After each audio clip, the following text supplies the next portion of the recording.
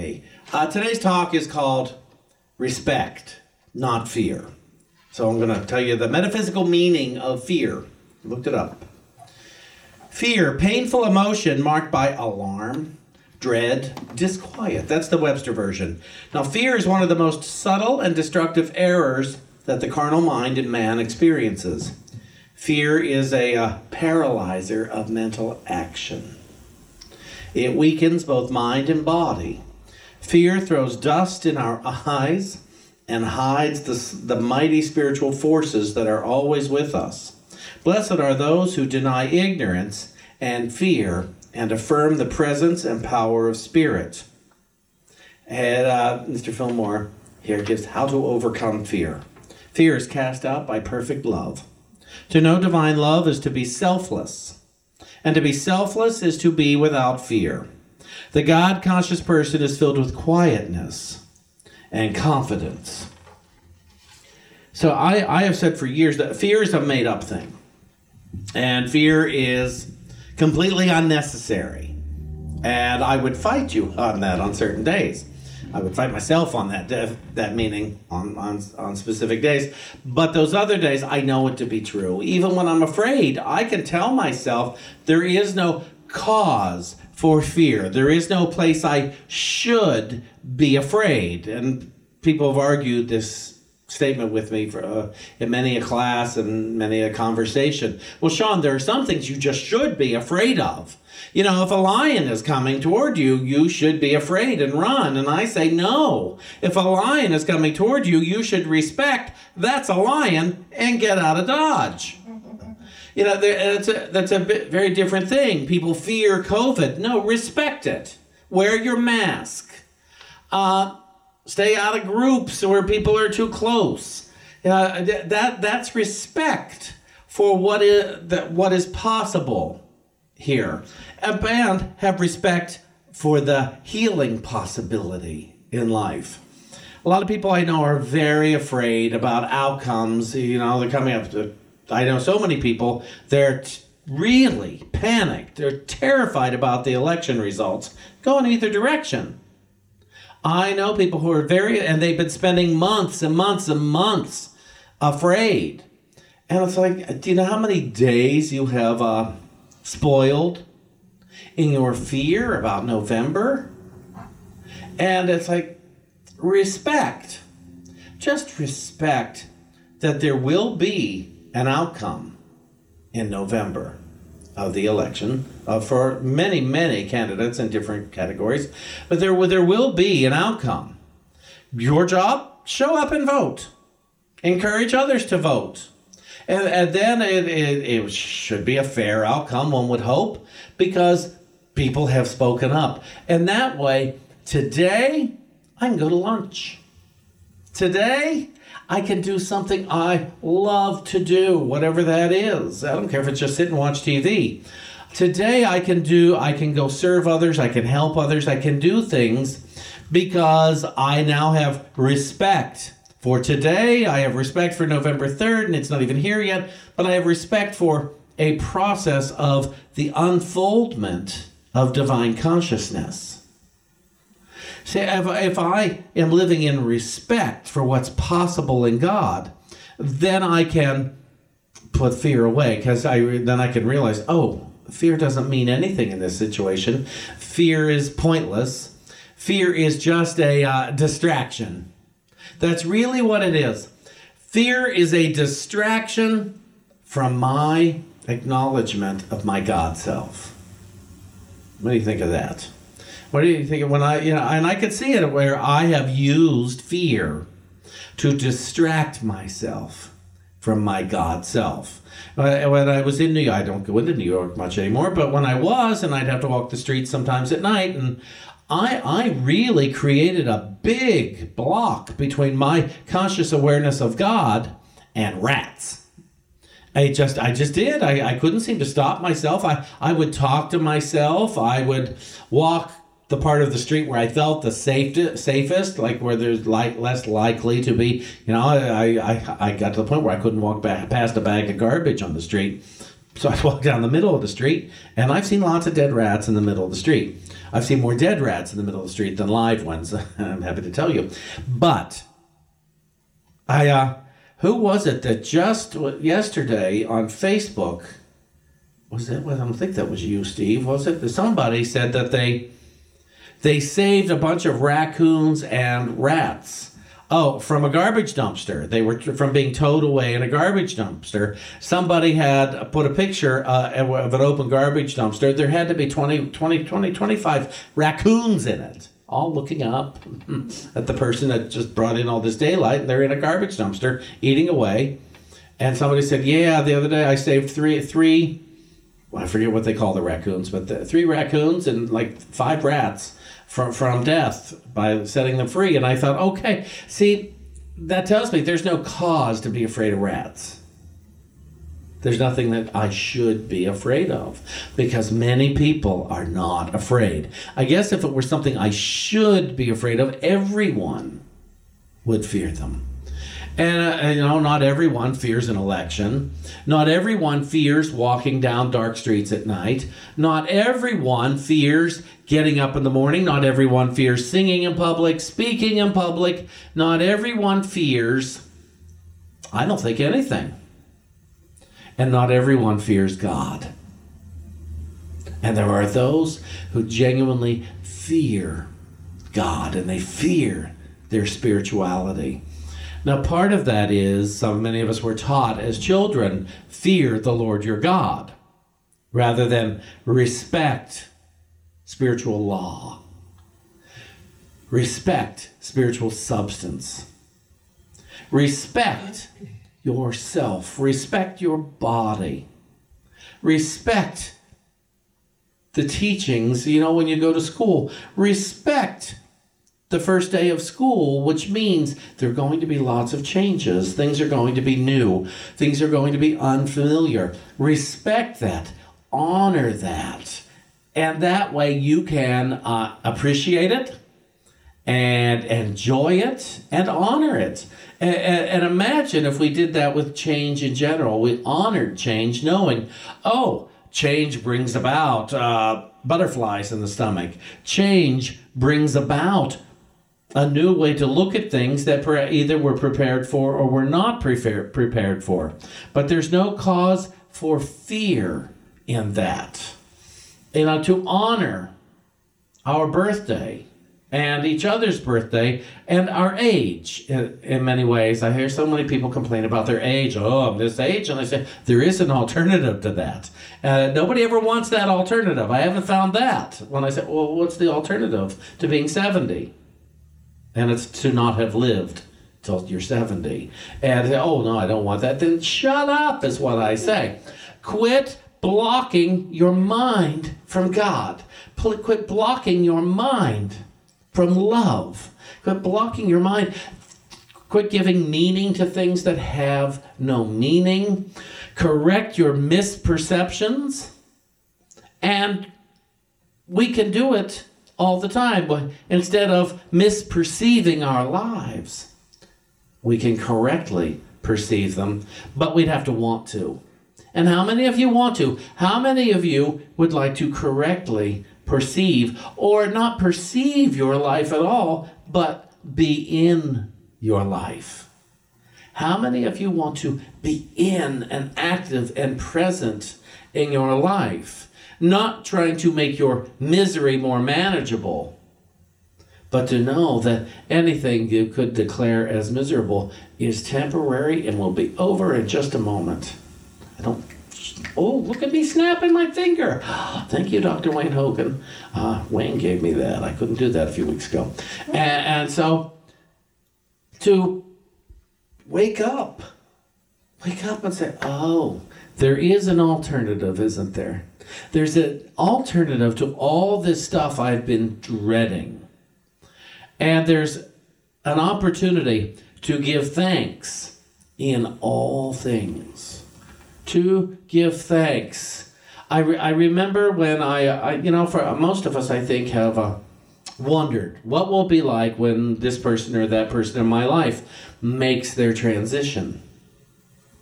especially somebody who's older than us. I certainly thought about it with my mother. And my mother went fairly young, but nevertheless, and one of the things I saw as one of the gifts I took away from my mother's transition is I never have to wonder again. Now I know what it feels like. And some days felt lovely, and some days felt so hard and so confusing. And I've never been the same since. But I know. Now, I don't have to wonder. I don't have to dread it. I don't have to. A lot of life that happens, you see, so much in life happens where we use it to prepare for the next time it might happen. And with my mother's transition, it's only going to happen once. A friend of mine gave me that gift to explain that to me. This isn't something you're preparing for the next time it happens. This happened today. Pay attention. And that's what I tell anybody who loses somebody that, not loses, but that someone they love and are very attached to transitions. I say, pay attention to everything. What is easy and what is hard. Pay attention to it all. It's all a precious gift of life experience. And you will have that abundance of experience, and then one day you will pass it along to someone else who needs your life experience in that. I remember one of the things I did the week of my mother's funeral. I didn't drink anymore. I didn't smoke anymore. So first thing I did was get rid of all her cigarettes and alcohol in the house. No, nobody I knew needed it. Although one brother came home the next day from Las Vegas and said, "Where are her cigarettes?" I said, "Oh, I threw them away. Oopsie." But I did buy a birthday cake, and it was nobody's birthday. And I didn't have any writing put on, but I did have extra flowers. And it was delicious, and I shared it with anybody who wanted some. And we ate that all week, and it was lovely. But anyway, the point is, I don't have to fear the next moment if I'm present in this moment. And I've asked this question before when I've had lots of people here in person to say, do you devote more time each day to worry or gratitude? And most people I know, they devote plenty of time to worry. I know people who sleep with the news on. I know people who are projecting, okay, well, this is fine, but what about tomorrow? And it's like, place your faith in God the good. Give yourself to God the good. And there won't be thoughts of tomorrow. There won't be thoughts of lack for tomorrow. There won't be thoughts of inharmony for tomorrow. If you show up today to heal any inharmony, then what is there to fear for tomorrow?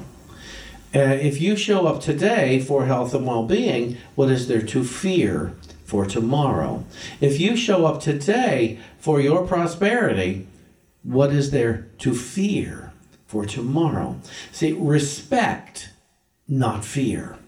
Respect. I'm going to read this last thing about fear, and then we'll talk about respect a little more. And this comes from 1 Peter chapter 4 in the Holy Spirit's interpretation of the New Testament. Verse 1 through 6, and it says, "Man walks in fear without knowing what it is that he is fearing. He makes decisions to avoid his fear, only he cannot turn away from that which he cannot see, because he is blind to it. It follows him because it follows him. Because he is blind to it, it follows him. Because it follows him, he continues to run and hide." Fear is a misperception. It is a misperception because there is no thing to fear. What man runs from is his imagination. And in his running, he imagines more. And this is what Jesus taught as a man from the cross. There is no fear. There is no thing to fear. This is the lesson you have become ready to accept. To live without fear is to live without imagining. This is to stay in the now and in the heart of true desire. By keeping the mind in the now and in the true purpose of know thyself, there is no imagining, and so There is no imagining of fear. Whenever fear seems to come over you, ask, what am I doing now?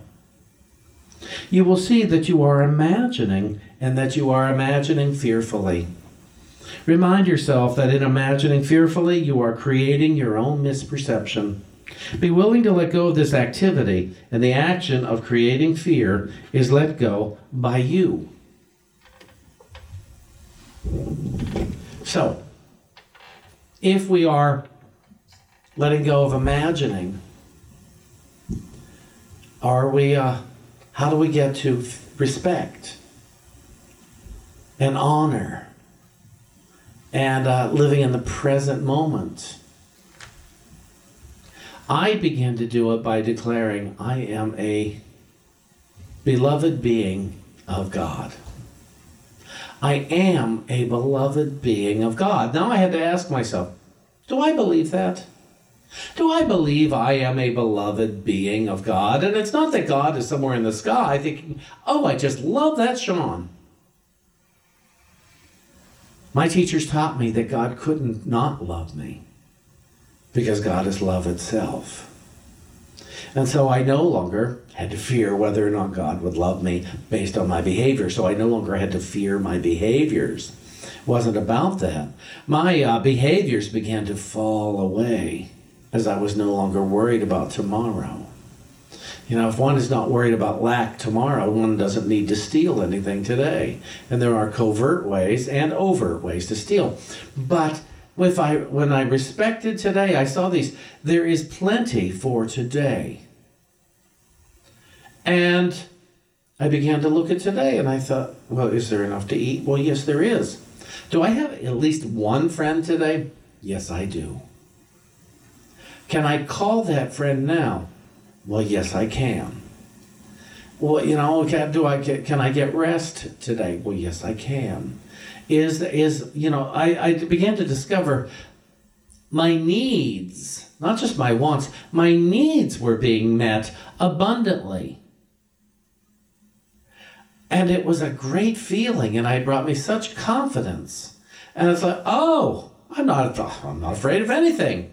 I've gone in and out with that over the years, but when I first began to see, oh, I don't have to try to fill a void. There is no void. There is love. There is no void.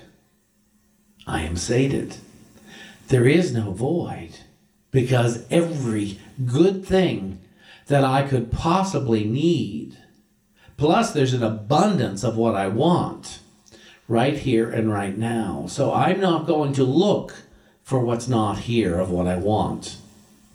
I'm not going to plan for an absence of good for tomorrow or even an hour from now. Because we all have the arguments that, yeah, but I am set for today. I no longer need my parents to have given me what we would call good or healthy childhood. I have a good and healthy adulthood right now. I no longer need someone to apologize to me to compensate for what they did before. I have all that I need right now. I am loved. I am loved beyond imagining right now. I no longer need to be compensated for when there appeared to be lack, because I have an abundance of good right here and right now. I no longer need. I have, within my experience, I have all the good that I need. And I have an abundance of stuff I want. And so, I shall look within today and interrupt any thoughts that tell myself I don't have what I need.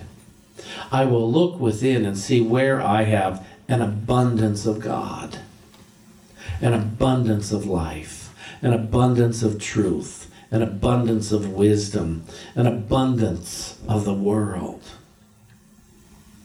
Because I have a source that I am connected to and can't disconnect from in truth. Several years ago, I asked David Friedman, those of you who don't know him, to rewrite the song, How Great Thou Art. Because I felt in the original there was a sense of the absence of good, or that there was too much blood. There was just too much blood in the original, and I didn't care for that. And I called him one day, I said, would you rewrite this? Would you rewrite this beautiful song that inspires me so much? And about 20 minutes later, he sent me 3 new verses. He replaced the last 3 verses. And I asked Kenneth to sing it today, because we know Kenneth has the chops, as it were, to sing How Great Thou Art. And Kenneth comes from that background to sing these kind of songs. And so just as you go through your day, remember, respect, not fear. How shall I respect my life and all beings in it? How shall I respect my experiences and all beings in it? How shall I respect places, institutions, events, so that I may know how to think about them, because I will no longer have any misperceptions. Today, I have a correct perception of my source that I call God, and its abundant love for me. Thank you, everybody.